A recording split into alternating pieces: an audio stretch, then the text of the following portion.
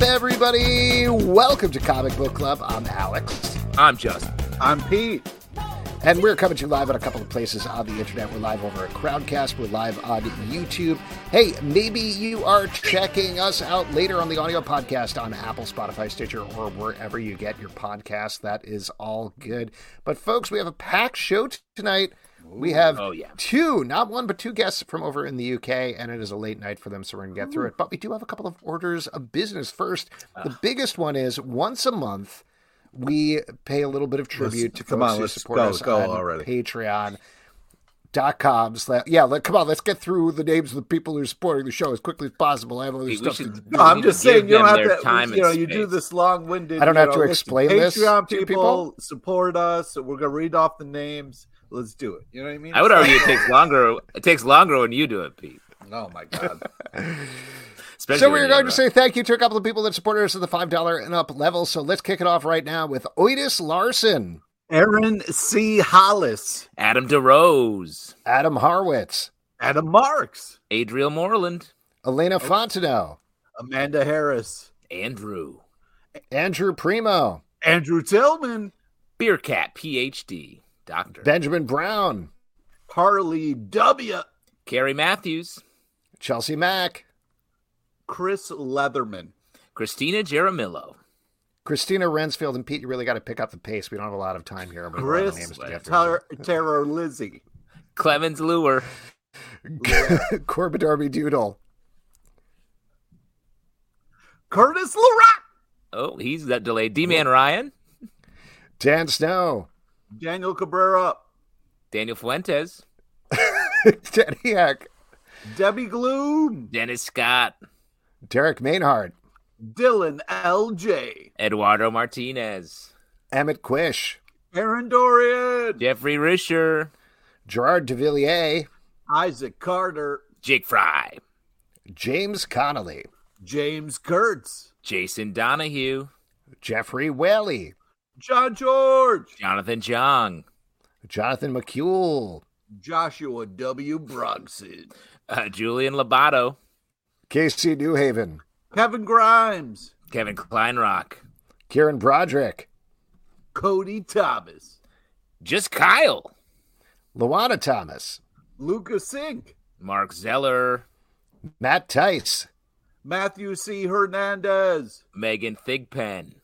Michael Tillman, Nelson Kelso Martinez, Nick Grayson, official CBC chef Brett Macris, Stray Bullies, Amna Soul Art, Oren Dix, Pedro A. Wrangle, Pete's Pretty Kitty.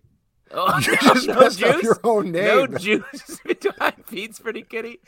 My favorite, Provocative Ambulance. Ooh. Rev Mikey, Robert Pelletinato, Scott, Sarah Schottmuller, Sarah Schaefer, Scott Carpenter, Scott England, Stanley, Tamelia Rush, Taylor Bryan, Terrible Jason, The Big Flood, The 12 Bench, Thomas Glenn, Victor Perez, Will Buchanan, W.M. Leach, Zachary Bachman, and Zika's Viral Comics. Wow, that was a shakeup. We don't usually say those names that we said that time, and so we had to think longer.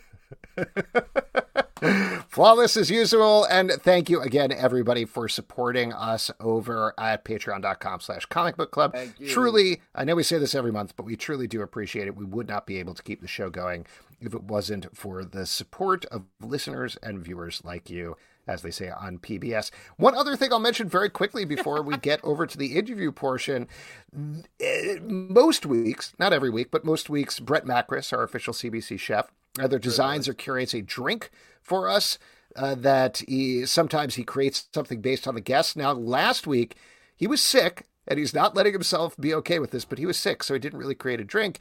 But then he was a little blindsided because it turns out our guests actually created the main character of their comic book based on him. They were friends in college, and Brett Macris did not put two and two together, felt very bad about it. So this week he created a drink. It is called the Mark of Macris. I don't want to turn it over. Don't pour it on your keyboard. Yeah, I'm just gonna pour it all over my. It's fine. Yeah. It's fine. Keyboards do this stuff now. It's fine. It's modern. The mark of Stray. Anyway, it's got some beautiful foam on top, thanks to some egg white. Yeah, so it's basically a whiskey sour. Got a little egg white in it, a little drizzle of Campari on the top. Really delightful. We were talking about it in the Patreon Slack, and it's like a sour Jolly Rancher in drink form. It's delicious. Highly recommended. Yes, good stuff.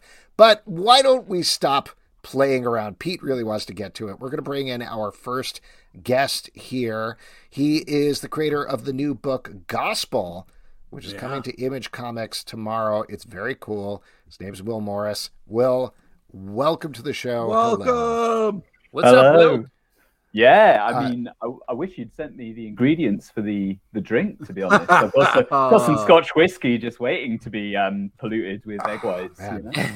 We messed up. Exactly. We got to start sending people the drinks in advance. Slowly, the show is going to morph and just be about the drinks. No more comic book interviews or anything like that. But I do want to talk about this book because it's great. It's coming out tomorrow. Since it is coming out tomorrow, I don't want to spoil too much of it. But the thing that I thought was really lovely about it is that it's the story about storytelling and how it affects how we do things in real life. And then there's some twists and turns.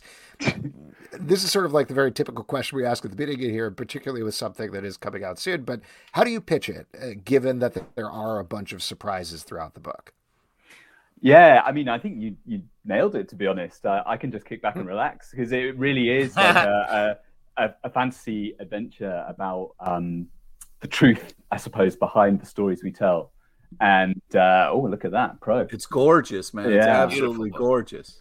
Well, I can't take credit for the cover. That's an artist called Ver, who's based here in Scotland. I say here in Scotland. I've since moved to England, sadly. But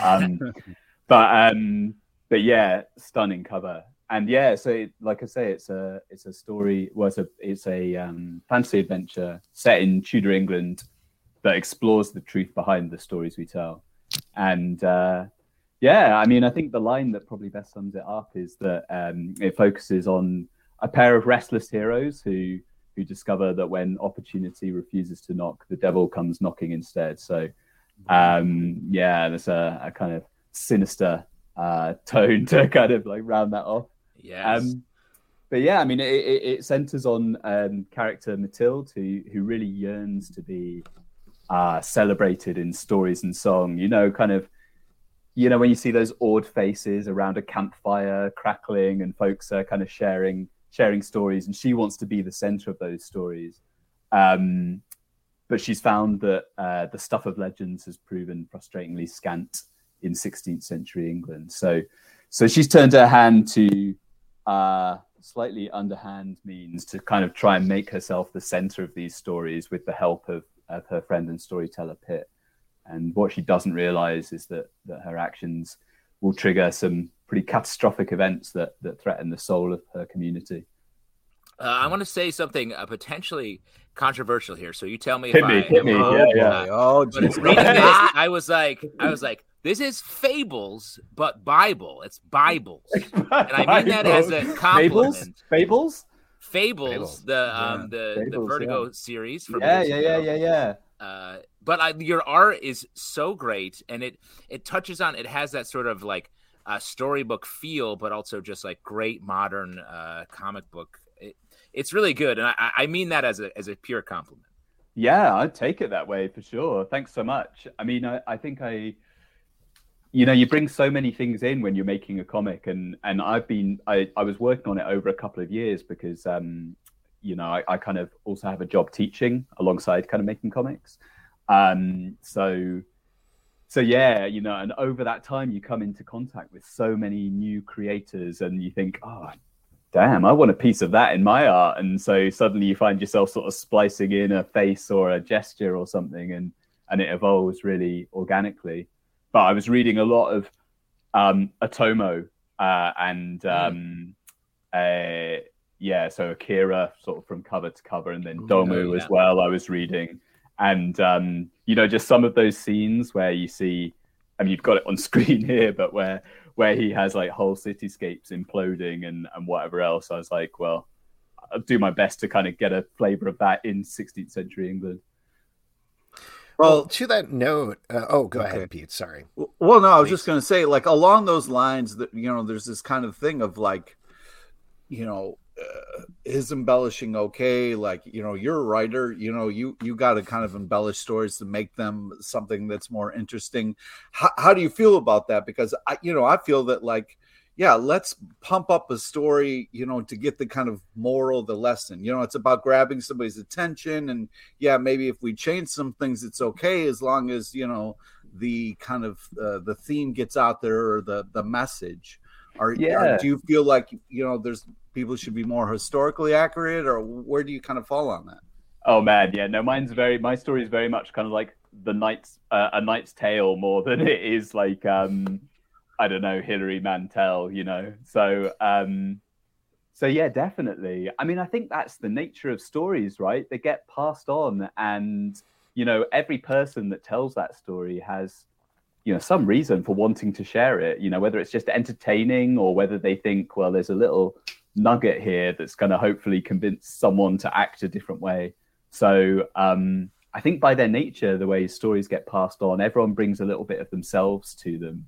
And, it's like the old Chinese whispers, especially stories that kind of pass down through the oral tradition, where you just kind of, you kind of might have had traveling bards or whatever. Everyone's bringing a little bit of themselves to it. And over time, stories can mutate and evolve to barely be recognizable. And that was part of the inspiration, actually, because the story came from just this information board that I found, like, in the depths of Devon, which was just about this conflict on a hill between St. Michael and the devil. And so I was like, well, that's interesting. I don't really understand what it was saying for people at the time necessarily. But, what if I took that as a basis and had a little think about how could I make it maybe relevant to folks today, and hopefully have some meaning today, just as it would have had meaning back in the day. Cool. Oh, so your story itself really spun up in the same way that the story in the comic does. Your boar got bigger and bigger. Totally. Yeah, it was just a wee little piglet around my ankles at one point, and and before I knew it, it's a drooling beast behemoth. That's I mean, you've touched on this a little bit, but given that you're doing both the story and the art, how much research is involved in terms of not just getting the setting right from the story perspective, but also looking right from the art perspective? Yeah, a lot.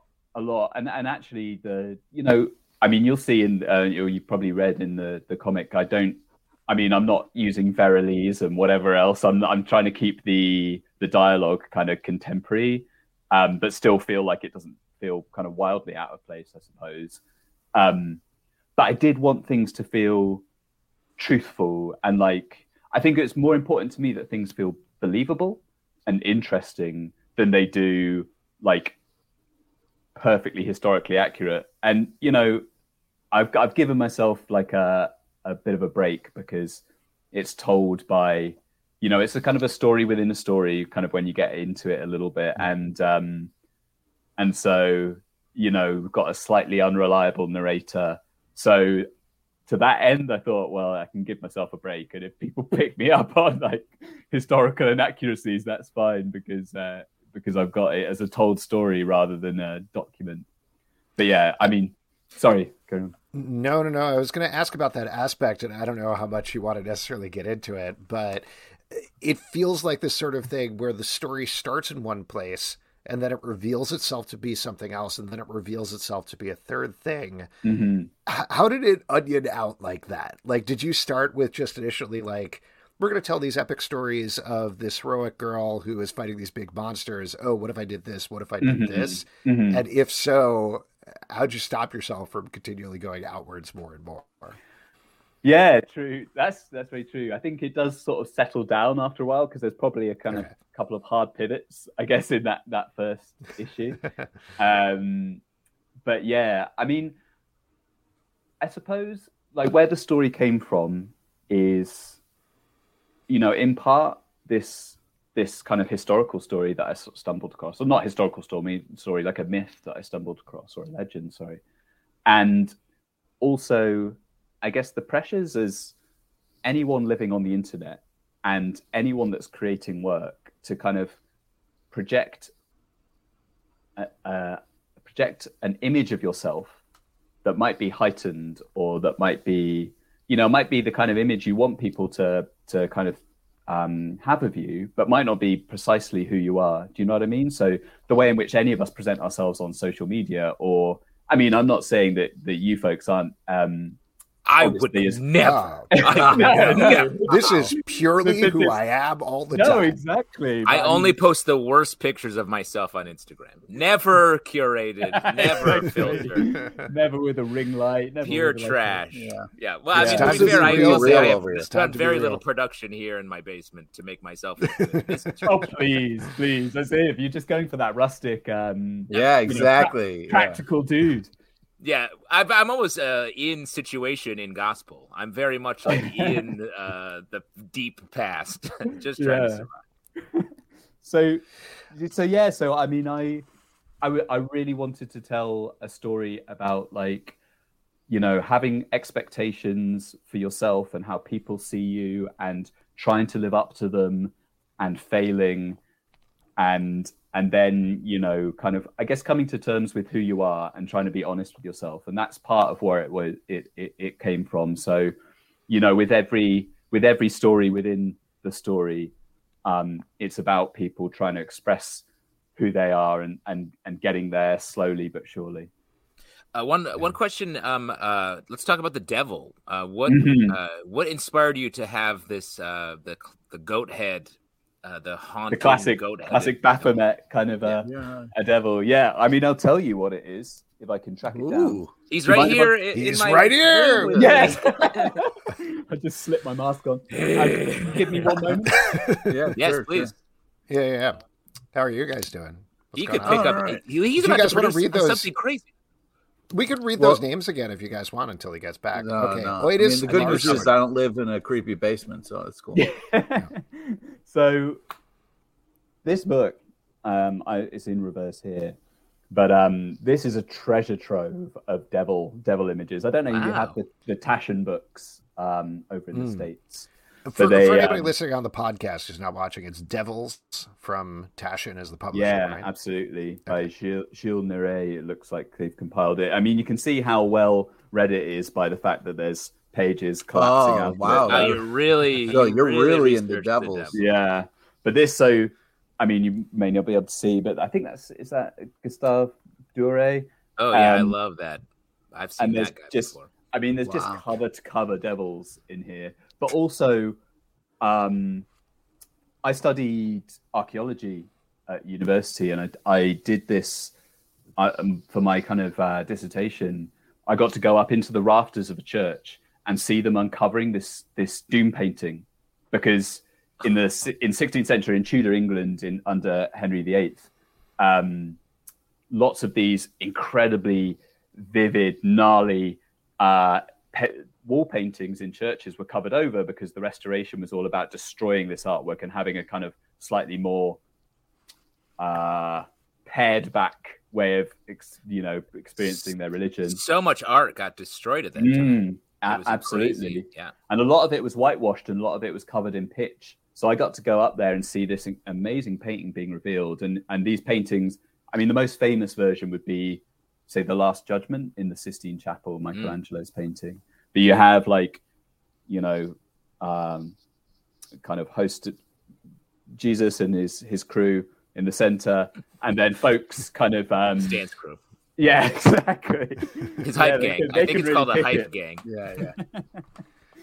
And then folks are being kind of resurrected, and then they're either being kind of welcomed into the pearly gates, which the artists don't seem that interested in, or kind of like being dragged down to hell by these kind of gleeful devils that are boiling folks up, joyfully. So I think a lot of that is just imprinted on my brain, just seeing all that and just wanting to bring that to life. I love that 16th century person who's like, what are you doing this weekend? I'm going to the church rafters and painting some fucked up stuff. Yeah. Oh, yeah. You guys are going to love it. Question from Have You Nerd in the comments, which I was also thinking. Yeah. How do they remove one layer of paint without removing it all? That's a very good question. Painstakingly is the answer. Yeah, I mean, there's, I think, lots of cotton buds.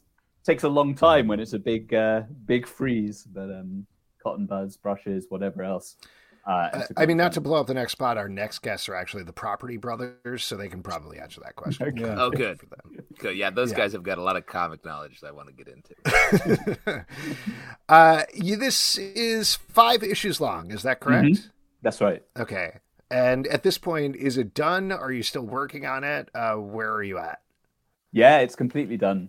So it's been done for a little while. Obviously, it's Image's 30th year this year. Mm-hmm. So it was a hell of a schedule, and so I was kind of sitting on it for a few months. But yeah, it'll be coming out, regular as clockwork. So that's a good thing. Nice, great. All right. That's great. I'm very excited for people to read this book. It is awesome. It looks gorgeous, like we've been talking about as well. Great. Will, it has been a pleasure chatting with you. Good luck with the book, and get some rest. It's late there. Yeah, thank you so much for having me. And go to bed, Will. Yeah, I mean, I've been enjoying your shows and kind of listening to these rich radio voices you have, and I was wondering how my plummy English was going to sit alongside them, but it's been a pleasure anyhow. Well, thank you so much. Definitely way beyond our voices, so you win. Yeah.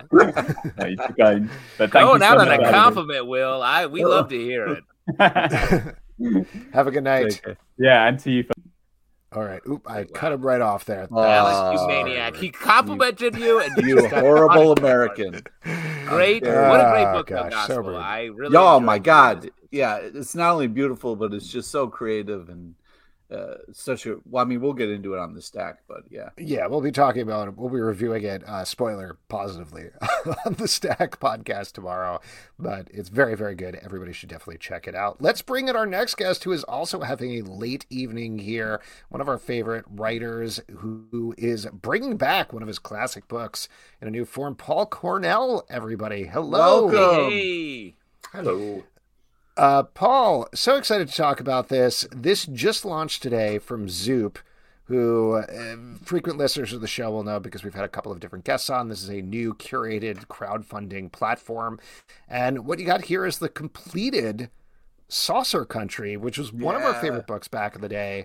Just to give a little bit of the history, not to jump on your line, but it started at Vertigo, ran for a bunch of issues, moved over to IDW for a bunch more issues / a second series.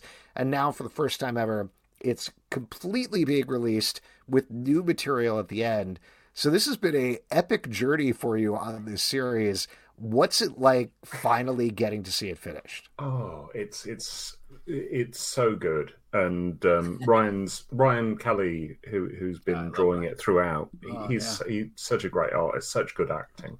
And his the pages on his last the new ending, they're looking fantastic.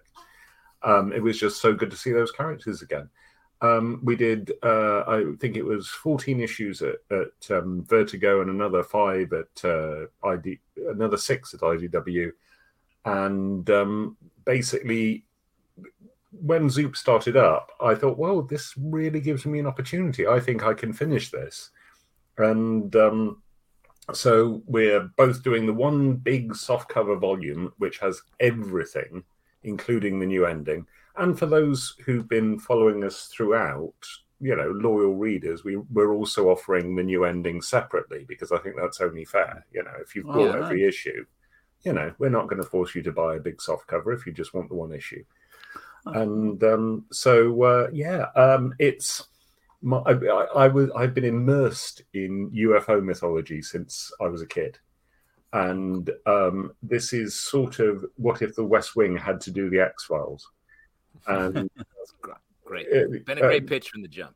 I have a question for you, Paul. Yeah. This is a little apropos because tonight is the midterm elections here in the States. Oh yes, but there's a line from your the original summary that says Arcadia Alvarado is about to toss her hat into the ring as a candidate for president in the most volatile political climate ever.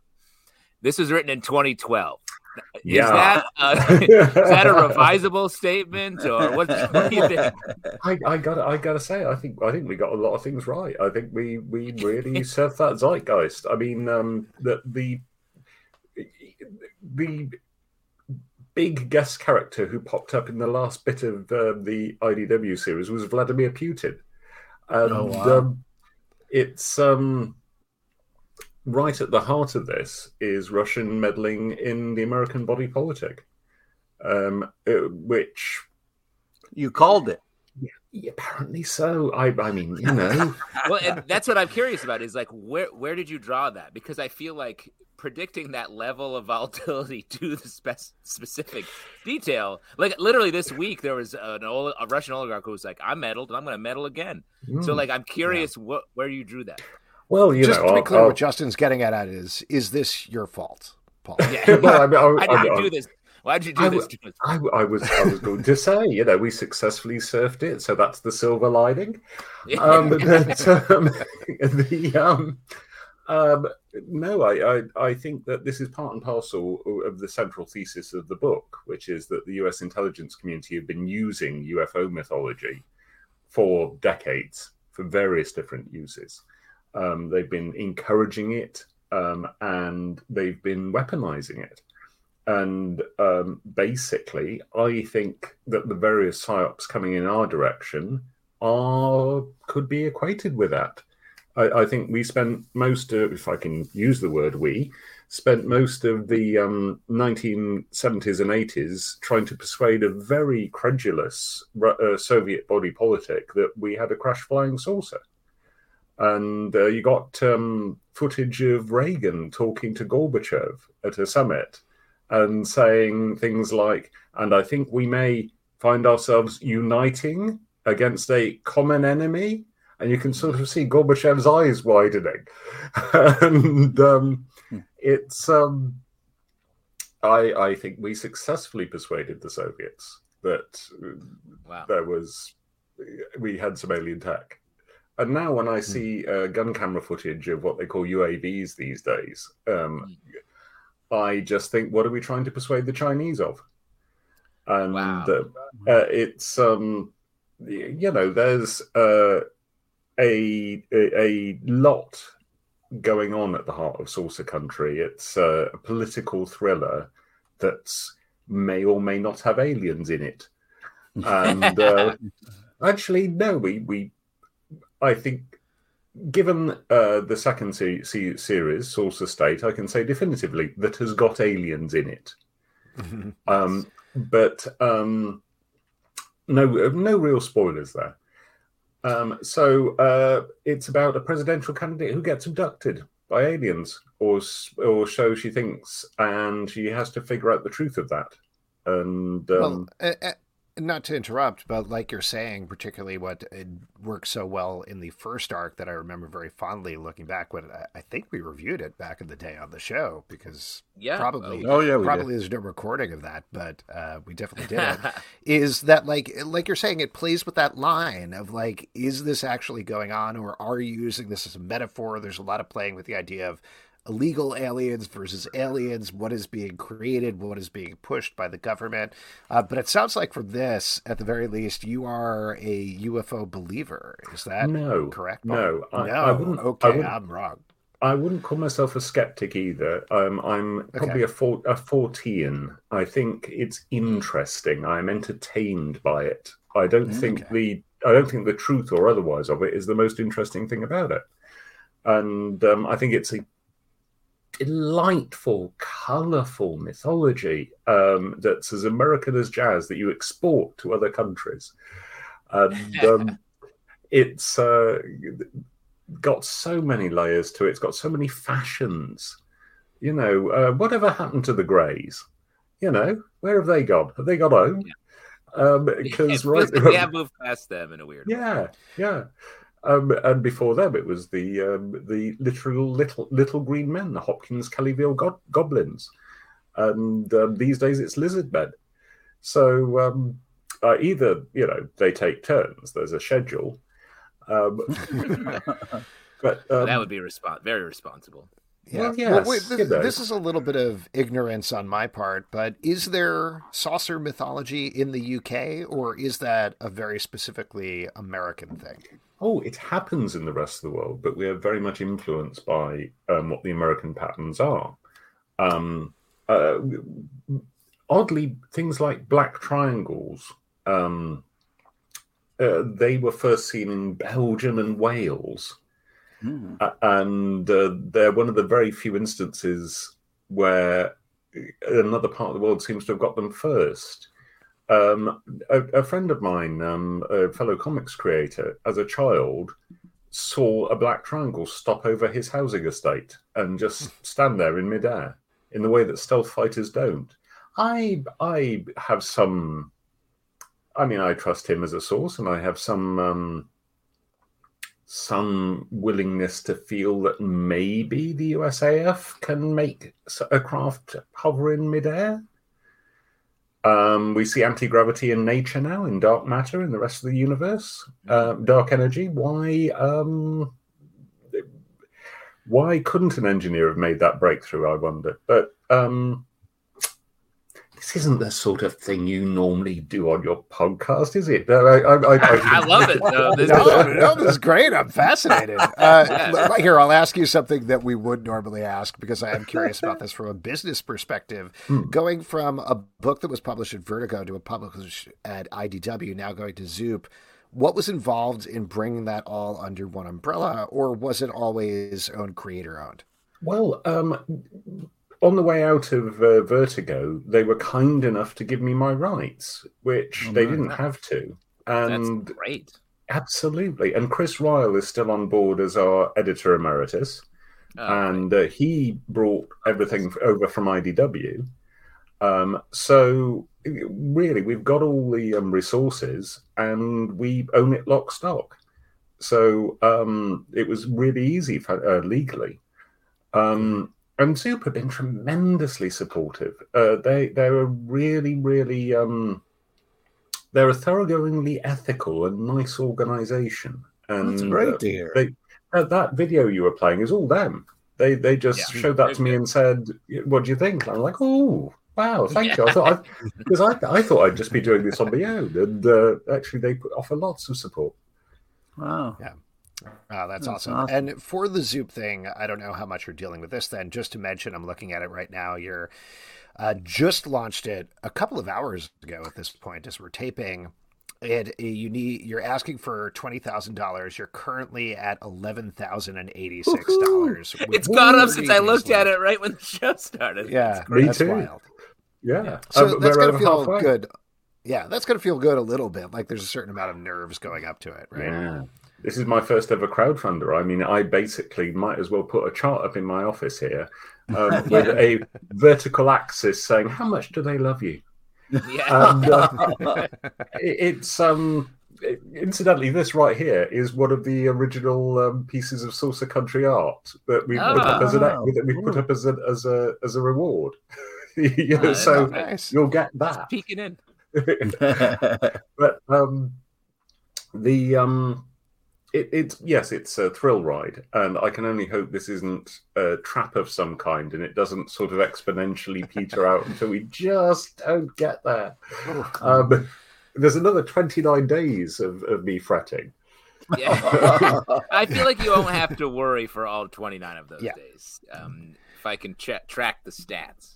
Well, friends of mine who've done crowdfunding tell me it's going really well, so I'm quite relieved. Yeah, we've talked to a lot of people who are doing crowdfunding stuff. It's doing well. You're going to do good. Paul? Other than this, what else are you working on at this point? Anything else that people should be looking out for? Well, there's loads. I mean, I just did Three Little Wishes this summer from Legendary, my fantasy rom-com about a wish-granting fairy and a contract lawyer.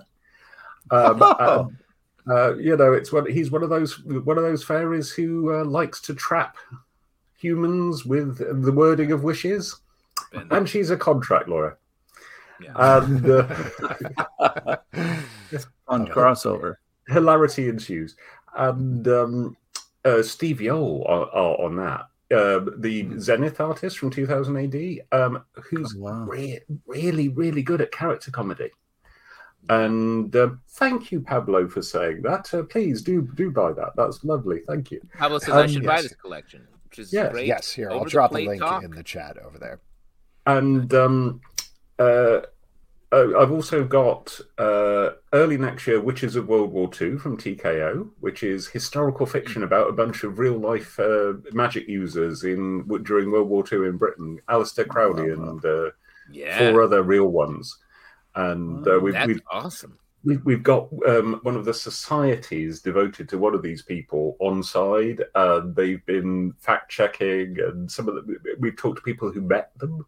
And, that's awesome. That's some real. We don't settle on whether or not magic is real.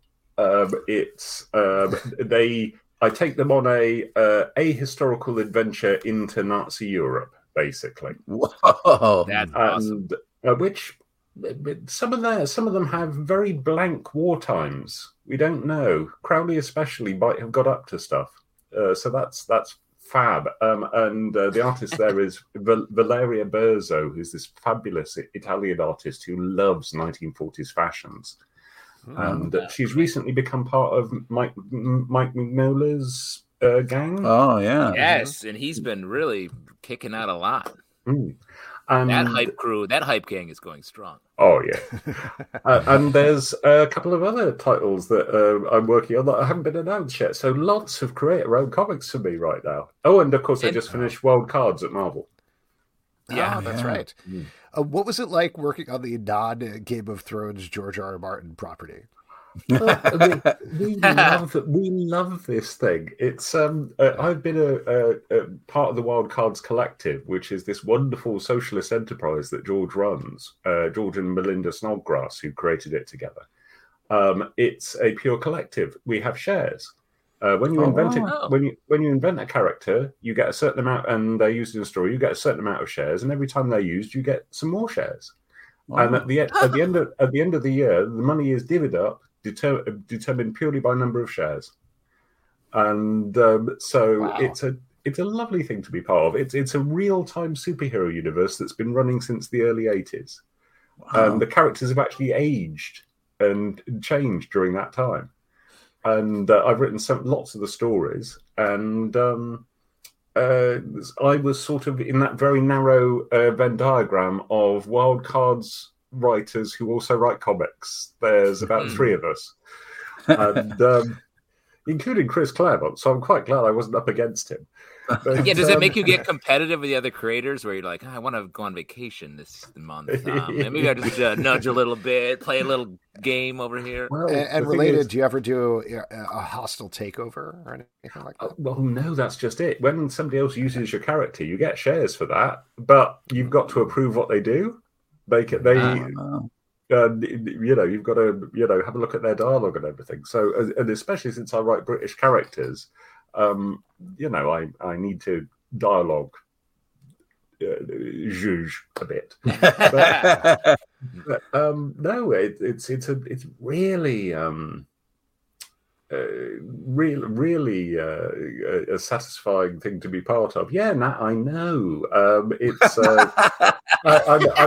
it is one of these strange financial systems where nothing about it benefits the oil companies. Who would have thought such things is possible? Surely the oil company created a couple characters. And yes, Kevin, I am doing Gallifrey 1 as always in February. Yes.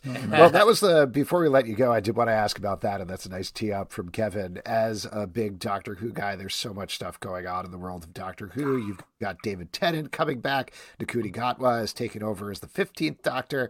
Disney Plus is going to distribute it internationally, and there's lots of back and forth about maybe Disney is going to have some input, maybe not. How do you feel about all the big changes that are happening in the world of Who? It's an exciting time. There's such a sense of bounce right now. Russell's grasp of publicity is terrific, and the way that he's played this game has been tremendous. I mean, we had something approaching a surprise regeneration there, where the mainstream audience did not know who they were going to get, and Ncuti is how you pronounce the name. Oh, is it? Ncuti Gatwa. which is delightful. Okay. And he seems like a wonderful individual, and I'm delighted to see how this little burst of David Tennant works out, especially since Russell has indicated in the trailer that Shoot is already kind of around. Mm-hmm. And that's fascinating. Russell's a radical creator. He's going to surprise everyone. It's going to be something new. It's going to be great. Wow. Do you feel like, is that anything that you would want to get back to at some point? Writing a couple of episodes, getting involved in some way? Or do you feel like you got that bug out of the way?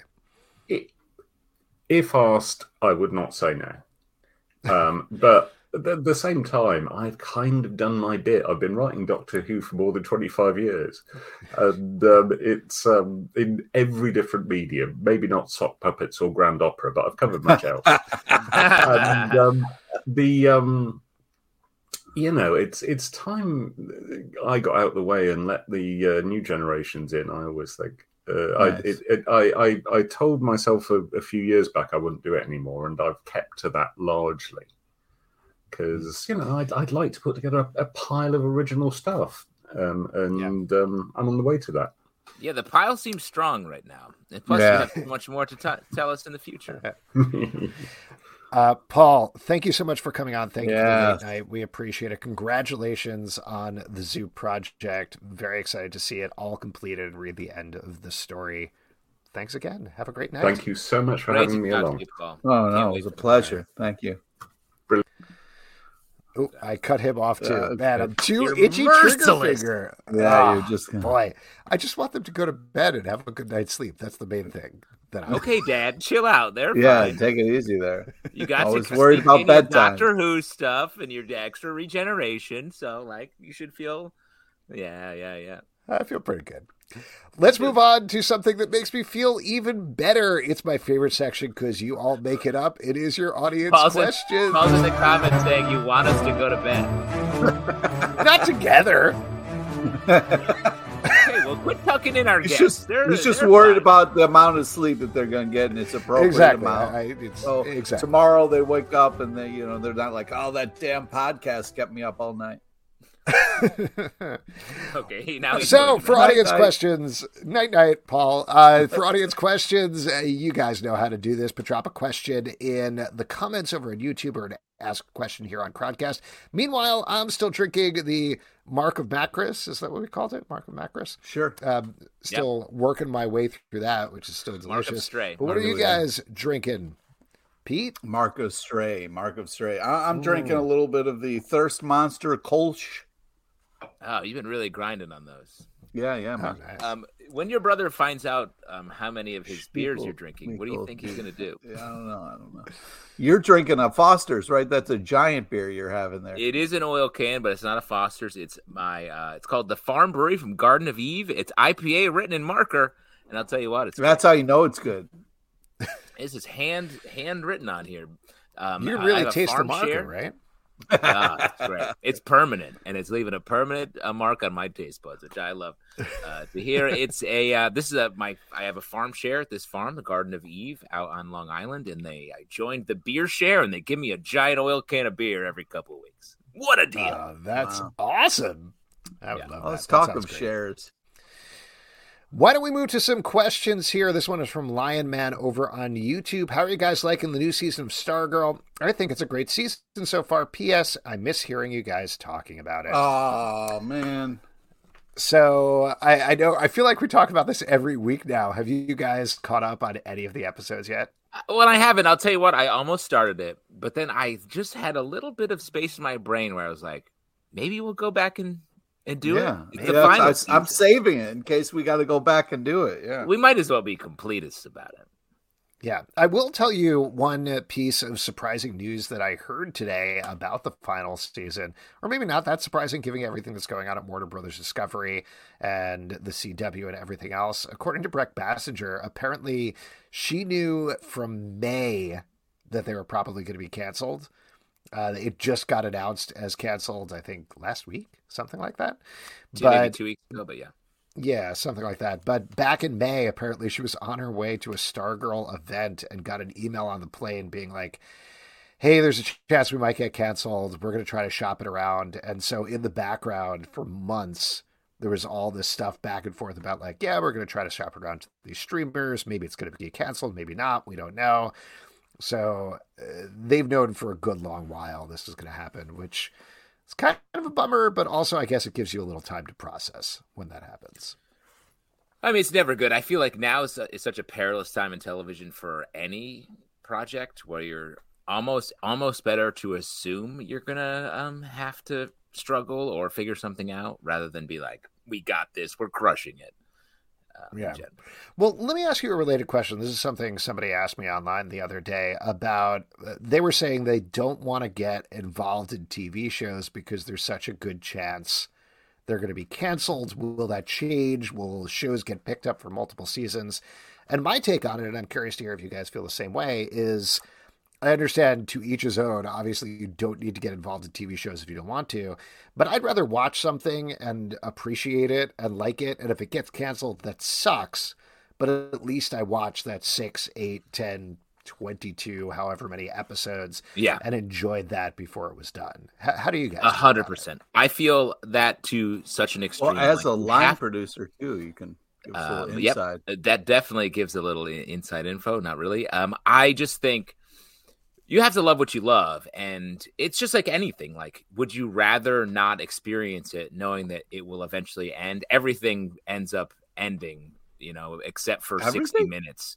Yeah, 60 Minutes is the only show you can rely on going every year. So if you want to just watch that all the time, which I don't recommend, there's a show when I was young. One of my favorite shows was the Adventures of Pete and Pete, show on Nickelodeon. Oh, here we go. And I knew by the time I was watching it, it was over. It was like ended, and it was just they were just re-airing them, and I loved every second of it. I rewatched all of them. And only that made it so much more precious to me. And I love the fact that I got what I got.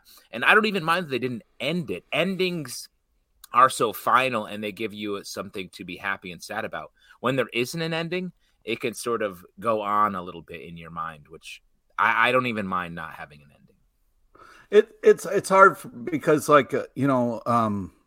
it's one of the reasons I stopped working in television is the fact that somebody else has control over something that I love or I helped create. It's one of those things where, like, I think it's such bullshit that somebody can be like, this thing that you worked your ass off sucks.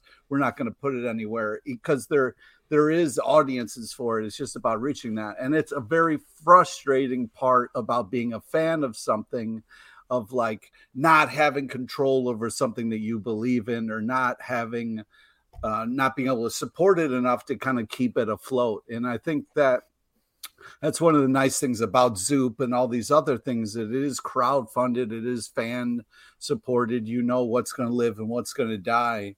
But yeah, I mean, it's just heartbreaking that, some suit somewhere just makes some shitty decision, and we all got to kind of like live with that after this rich world has been created, and we want to kind of live in it more. And some assholes like, nope, that's all you get. So yeah, it's super frustrating. Yeah. Why don't we go to some questions here? We got a bunch of piling up on Crowncast. This is from Pablo D. Martinez. Wakanda Forever is coming. There's positive buzz on it. Would you see it or not this weekend? Oh, I'm seeing it. Wow. Are you fucking kidding me? Controversial question from Pete, the man who's been whispering Wakanda Forever into his microphone on every podcast we've done for 4 months? Something like that. What are you I'm excited to cry for like 3 hours straight. I cannot wait. I just want to... When are you going? Are you going... First showings are Thursday at 3 p.m., I believe, which is, I guess, technically Friday. Is that when you're going, or are you going Friday? I'm going Friday during the day, but now I'm thinking maybe I should book a Thursday one just to kind of like see it again. Man, you get double book. You're not going to spoil that. I'm going to spoil it. I could spoil it for you right now if you want, Pete. But this movie, you've seen it? I'll tell you some stuff. No, I haven't seen it, but I know you're seeing it in a way that makes me so fucking mad. You're not even paying any respect. You're going to a place where you're going to eat and drink, and it's like going to be a background thing. You're going to have like fucking all your Yeah, kids. I booked one of those chairs that faces away from the screen because I don't even you're care. Just like the movies. They have a whole row of them. People, it's called the don't care seats, and I'm like, yeah. You pay double for it. And like, it's actually more worth expensive to care. It's very hipster to care. Be careless about it. Pete, this movie I think is a little bit unspoilable because this movie is a vibe. This movie is a heartbeat. Like this movie is beyond spoilers. I think. Even if you read the script, you would still get value. I'm just worried that I'm gonna just when I leave the theater, the pull to go right back in is going to be too much. I'm worried that I'm going to be watching it all weekend and then during the week, sort of time loop. Yeah. I'm going to get stuck. You're literally stuck in Wakanda forever. Yeah, exactly. Ironically. That says Pete died of starvation. Wait, just real quick. It said Pete died of starvation. Yeah, that's definitely not going to happen. I saw the first Black Panther with Pete in 4D. The amount of snacks Pete got for that movie. It's a treat. Out of control. It's a fun treat. I will always remember.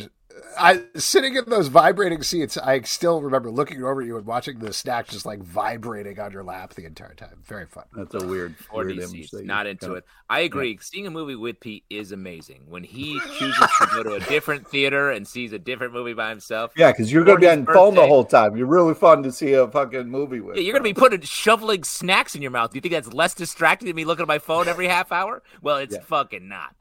I'm seeing Wakanda Forever on Saturday night out in LA with my guy John Gabris. Very excited. Woo, Gabris.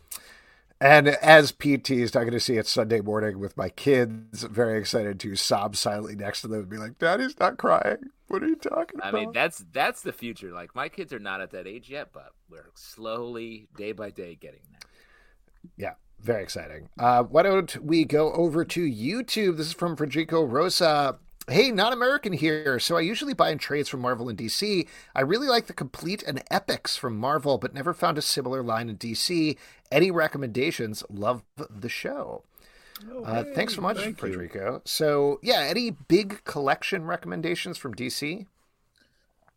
Big collections. I mean, all the crises are definitely collected, though I wouldn't fully recommend them because they are sort of chaotic. Maybe the Green Lantern color spectrum stuff. The first dip into the Sinestro Corps War. And all that. What's that? Yeah, the brightest year or whatever that it was. And you got all the rings. Brightest day, there's darkest night, but I'm talking more about I will say this may be my very narrow perspective, but I do think it's an interesting thing that DC used to get basically all their money from trade sales, and they may still do, but it was classic things like Dark Knight Returns and Sandman and everything else that were really booing up their bottom line.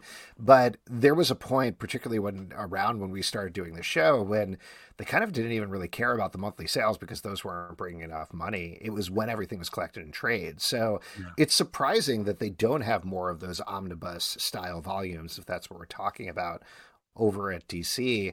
Now, though, I feel like it's flipped a little bit. Like, I feel like DC is a little more focused on the monthlies, focused on digital comics, focusing on pushing things forward there versus necessarily the trade. But again, that may just be not regularly going into a comic book shop or bookstore to get the comics. So I don't know. I have the giant collection of the New 52, which a friend gave me that I never opened. So I don't recommend getting that, but isn't that's all the first issues of the New 52, right? Yeah. That would be cool to revisit. It would be cool, yeah. But let me shout out, I mean, Starman Omnibus, all those omnibuses for that are excellent. Love that series. From the jump, Nat Townsend recommends Kingdom Come, which is great. Derek Mainhart, Sandman, just perennial recommendations for large trades. Yeah, I would just say, find a DC character that you like. There probably is going to be a collection. This is from Nat Townsend. John Bernthal is rumored to be back in the MCU. Aside from another Punisher series, where would you like to see him show up? Good question. And cameos in all the She-Hulk season 2. He could date Jen just like Daredevil. Yeah. Be sort of a I don't know if they would vibe. I don't know if they would really vibe. I think it would be cute. They'd be sitting on a he's single. He's single. He does have some issues, but I don't know if they would vibe. I don't know. But it would be cool to see moving forward some cameos and kind of working him in a little bit, just a little bit. You don't want. Where does he fit? I don't think he fits anywhere. Dude, come on! What are you talking about? Standalone or nothing. Standalone or nothing. Also, Disney Plus, they don't want to do all that. He was amazing in the Daredevil crossover stuff. 100%. But so what the fuck? You could pop him Don't in Daredevil. Don't say nothing when that was amazing. Let me just say, they already did him in Daredevil. I feel like to revisit that feels like something that already happened. A. B. Where else does he pop up? Disney Plus doesn't want to do a ton of gun stuff. The Punisher is a little bit compromised in our real world from the symbolic use of his insignia. Yeah, but we're trying to take it back, man. You know what I mean? 100%. I feel like if you really wanted to do Punisher, it would be deep dive into the Garth Ennis stuff where you get into this sort of underlying story of Punisher, maybe, but I don't think they want to do that. I don't know. I feel like there's little places, little pockets that he could show up. That would work. If I really don't know. Unbelievable in the role. It's just I'm not saying he's not. I just don't know where he pops up. What pocket doesn't make sense? I mean, I don't know. Maybe they show the Kingpin somewhere. You know what I mean? And then you they're going to show the Kingpin in Daredevil: Born Again, which is an 18-episode series that they're going to start reportedly filming in New York City starting in February, going all the way through, I believe, like November or something, because it's 18 episodes. So that, to me, even though he showed up in Daredevil the first time, that seems like the obvious place to throw the punch. Yeah, and I agree with Kevin over here. He needs to be in the last season of Riverdale. You know what I mean? Like, just a little cameo. Definitely makes sense. He was already in. The Punisher was already in Riverdale. He had that whole fight with Archie in the bathroom. Remember that? No. Right. Yes. No, for real. This is not a joke. There was the dude with the skull shirt. Yeah. Who was named Frank, who got in a drag-out fight with Archie in the bathroom. Was that season 2 or 3? I think it was season 3. That had to be season 3 because season 3 was a fever dream nightmare, and it feels like that's appropriate there. Yeah. And Nat Townsend says, was that an intentional? Yeah. Yes, it was. I think it was an intentional reference. Yes. Yes. Yeah, it was because Roberto Aguirre-Sacasca he posted something on Instagram after being like, surprise, Archie versus the Punisher. Yeah. This is the closest we could get. So there you go. He knows what he's doing. Derek Mainhart, Punisher vision. Sure. Let's go. Sneak him in everywhere. I just think adding John Bernthal Punisher to Daredevil, what new ground are they going to break on that story? We covered it. There's more. There's more to tell. Don't act like it's just because it happened once, you can't fucking revisit it, man. He can work anywhere. He could be in Fantastic Four. He could kill the Fantastic Four. That would be nice. This is from The Big. Here's another perennial question. Hi, guys. So what are the odds of you guys ever returning to a live show? I feel like every time we're asked this, we're like, let's do that soon. And we do meet it and then don't do it. Well, I mean, we're coming up on what anniversary of us doing this show? December was when we started this, if I remember correctly. 16, 17, something like that. Yeah, I feel like we've been saying 15 years for a couple of years now. So, I would classic think it would be us 17. saying we're 15, even though we're getting older. But I mean, realistically, if we did do something like once a month in the city or something where I can take a train up, I would more than once a month. This guy, wow, going from let's try it once to let's do it every 30 days. Come on. I mean, let's legit do it. Let's plan a live show. I haven't seen the two of you together since literally years. I've seen Pete separately, seen Alex separately, never together. Never together, these two.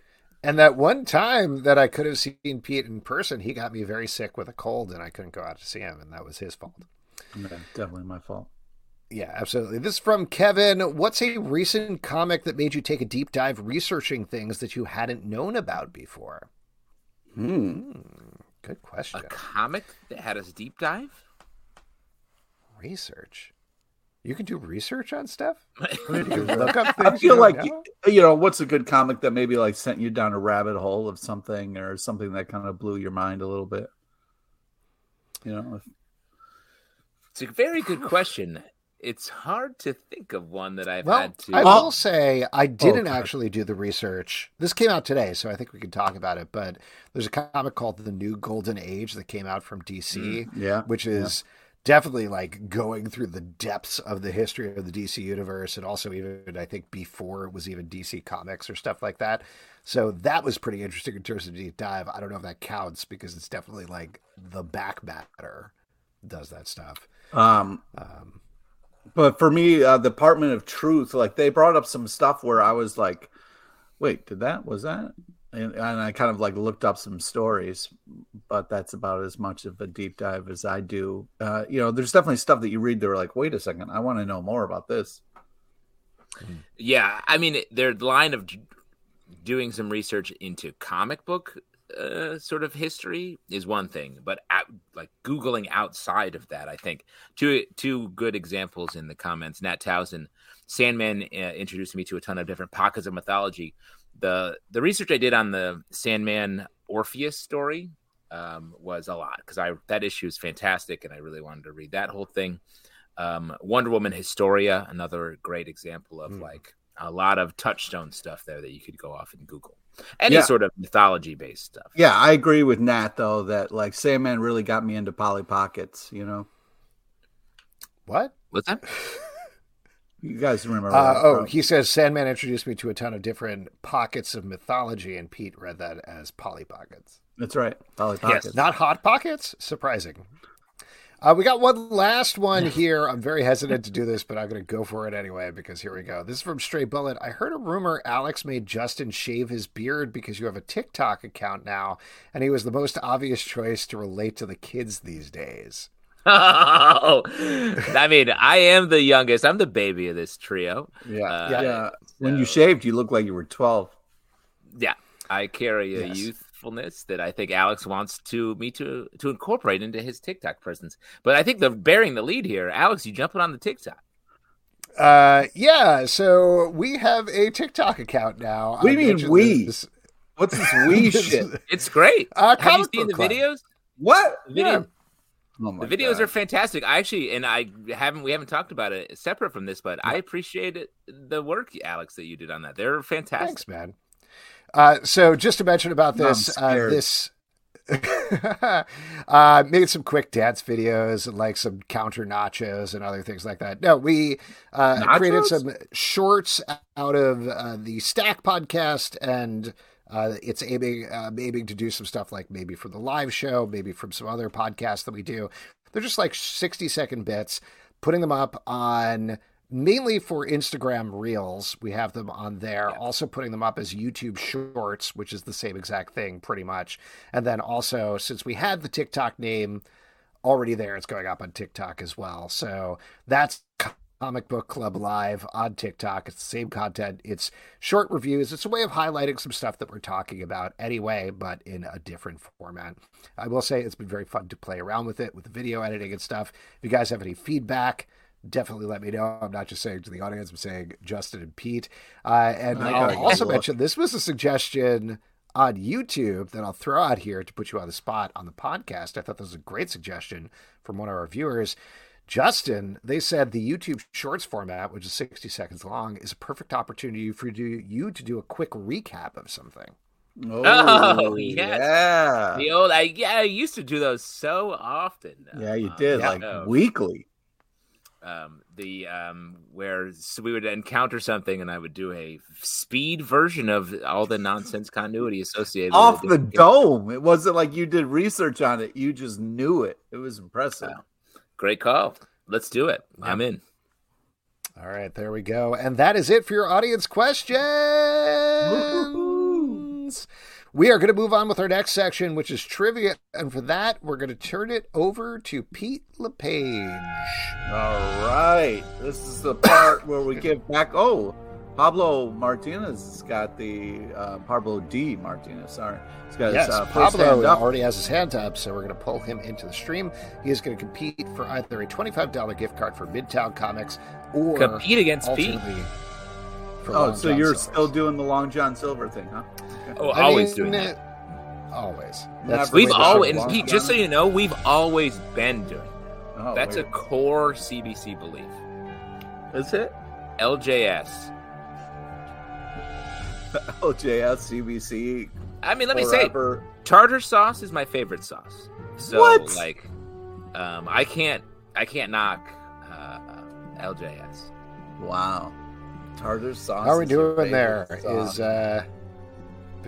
Pablo, you're making your way in?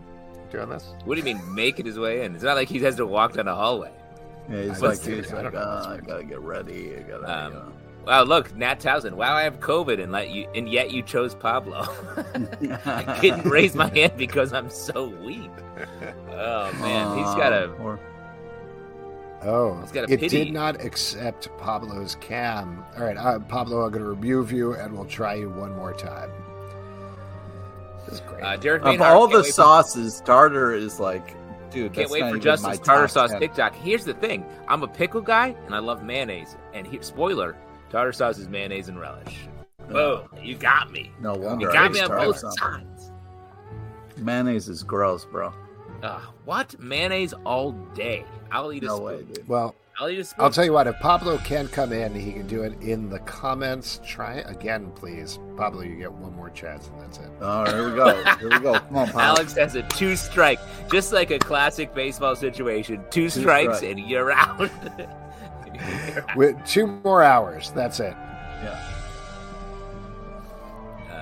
Great. All right. This doesn't seem to be working. Pablo, you're going to do this in the comments. Pete's going to ask the questions. You comment there. You're going to get $25. First of all, just let us know, do you want the Midtown gift card or the Long John Silver's gift card? Yeah, definitely let us know in the comments. Think about that in the meantime, Pete. Right, 2 strikes, then we do it in a more cumbersome way. That is correct. Jay's Trivia is on topical comic news and a small nod to the legend, Leslie Jordan, R.I.P. Please listen to all 3 options before making your selection. Here we go. Question number 1. Starting in Feb, Marvel is bringing back Blank as well as doing some varying covers of the same Blank. Is it A, Natasha Lyonne, B, Planet of the Apes, or C, I rather was hologram covers, Peak Comics? So, is it A, or is it clearly B? Says B for the answer. Is that correct, Pete? That is correct. Nice. All right, here we go. Question number 2. Vault Comics imprint Hardshell is said to be producing graphic novels written by music icons like Blank. Is it A, Cone Shell, B, Pete Wentz, or C, Tone Bell? Tone Bell? That's right. How's That's an Tone actual Bell in person's name. I know Tone Bell is why I bring that up. The actual answer is... I'm waiting for Pablo. Pablo. You got to answer this question. C, yes, yeah. B. Actually, Yeah. Pete Wentz is considered a music icon in this scenario. Here we go. Question number 3. DC had a bunch of new characters from the new Golden Age era, like Ladybug and Blank. Is it old, what's her name, Salem? You know, she's that witch girl? Or is it B, Tyler James Williams? Or is it C, Salem the Witch Girl? What's happening here? It's like a lot of things that Pete says, we've degraded to full nonsense. That's right. That's right. Feels like A and C are the same answer, but I would suggest C. C is the correct answer. Wow, Pablo got it wrong. I think he meant to say C. He meant C. He meant C. He clearly. Wow, I can't believe it. Pablo actually got it right. Congratulations, Pablo. You are getting a gift certificate to maybe Long John Silver's, maybe Midtown Comics. Yeah, we'll never know. Guess we'll have to see what happens. You can buy a new webcam at Long John Silver's. It's very good and smells vaguely of fish and chips. And Pete, what is your secret movie tribute to Leslie Jordan? And of course, we're talking about the 2021 hit United States versus Billie Holiday. She's the GOAT. Wow. Interesting. As we all know, comics are cool and they're coming out all the time. What are you guys looking forward to? Why don't we start with Pete? Pete, what are you looking forward to? Oh, man, I'm really looking. There's a lot of great stuff that I'm looking forward to talking to you guys about, but I'm looking forward to Batman versus Robin #3 and Do a Power Bomb #6. I mean, Do a Power Bomb is dude, unbelievable. I cannot wait to talk about it. So very good. But I also want to shout out Nice House on the Lake 11. Dude, fuck you for saying that. Dude, that is too creepy. It's too creepy. So fuck me? Because it's too creepy for you? That definitely seems like a Pete thing. And also Love Everlasting #4 from Tom King and Elsa Charretier. I feel like that comic is just unexpected all the time, but really draws me in the stories. A couple of things that I'm looking forward to that I'm excited to talk about. Fantastic Four, #1 from Marvel. This is a new run from Ryan North, who I love, so I'm curious to check that out. We also got The Knight and the Lady of Play, #1 from Jonathan Luna. Always interesting to see projects that come from one of the Luna brothers. And the last one that I was really curious to check out from Image Comics, Skull Kickers Super Special #1. Bringing back together the team to do a new Skull Kickers story. We loved that back in the day, so very excited to see them back, and we'll catch up with our favorite adventurers. And folks, that is it for this week's show. A couple of people we want to thank. We want to thank Will Morris for coming on. Definitely check out Gospel, which is out tomorrow from Image Comics, and we will be reviewing it. I didn't mention this on our Stack podcast, which comes Wednesday at 9 a.m. both in the Stack feed and in the Comic Book Club feed. Also, Paul Cornell, go pledge Zoop's Saucer Country right now. Got to zoop it up. Next week on the show, Sean Jackson is going to be here to talk about Marvel Mazes. And also, B. Clay Moore is going to be here to talk about another Zoop project, The Dripping Skull. So that should be pretty cool. You can check out the Doom Room, our Doom Patrol podcast that is coming out every Thursday. We're almost done with season 3 right now. Patreon.com/Comic Book Club to support this show and all the shows we do. Apple's Android, Spotify, Stitcher, or the app of your choice to subscribe, listen, and follow. At Comic Book Live on Twitter, Comic Book Club Live on Instagram, comicbookclublive.com for this show and many more. And of course, our main channel, tiktok.com/@comicbookclublive. Gotta check that out. Pete rocks it. His duets have been nonstop. It's been Pete, you're gonna crush it on TikTok. Will you wait? Get on there, check it out. It's a great place to hang. Next week, Pete's going to shave. Eric Maynard. He's got OnlyFans. Let's do it.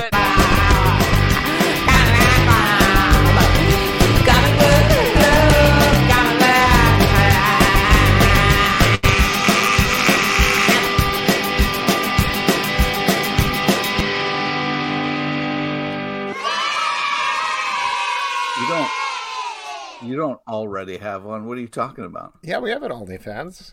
That's where we make most of our money. Pete feet pics. Pete feet pics. Yeah, here we go.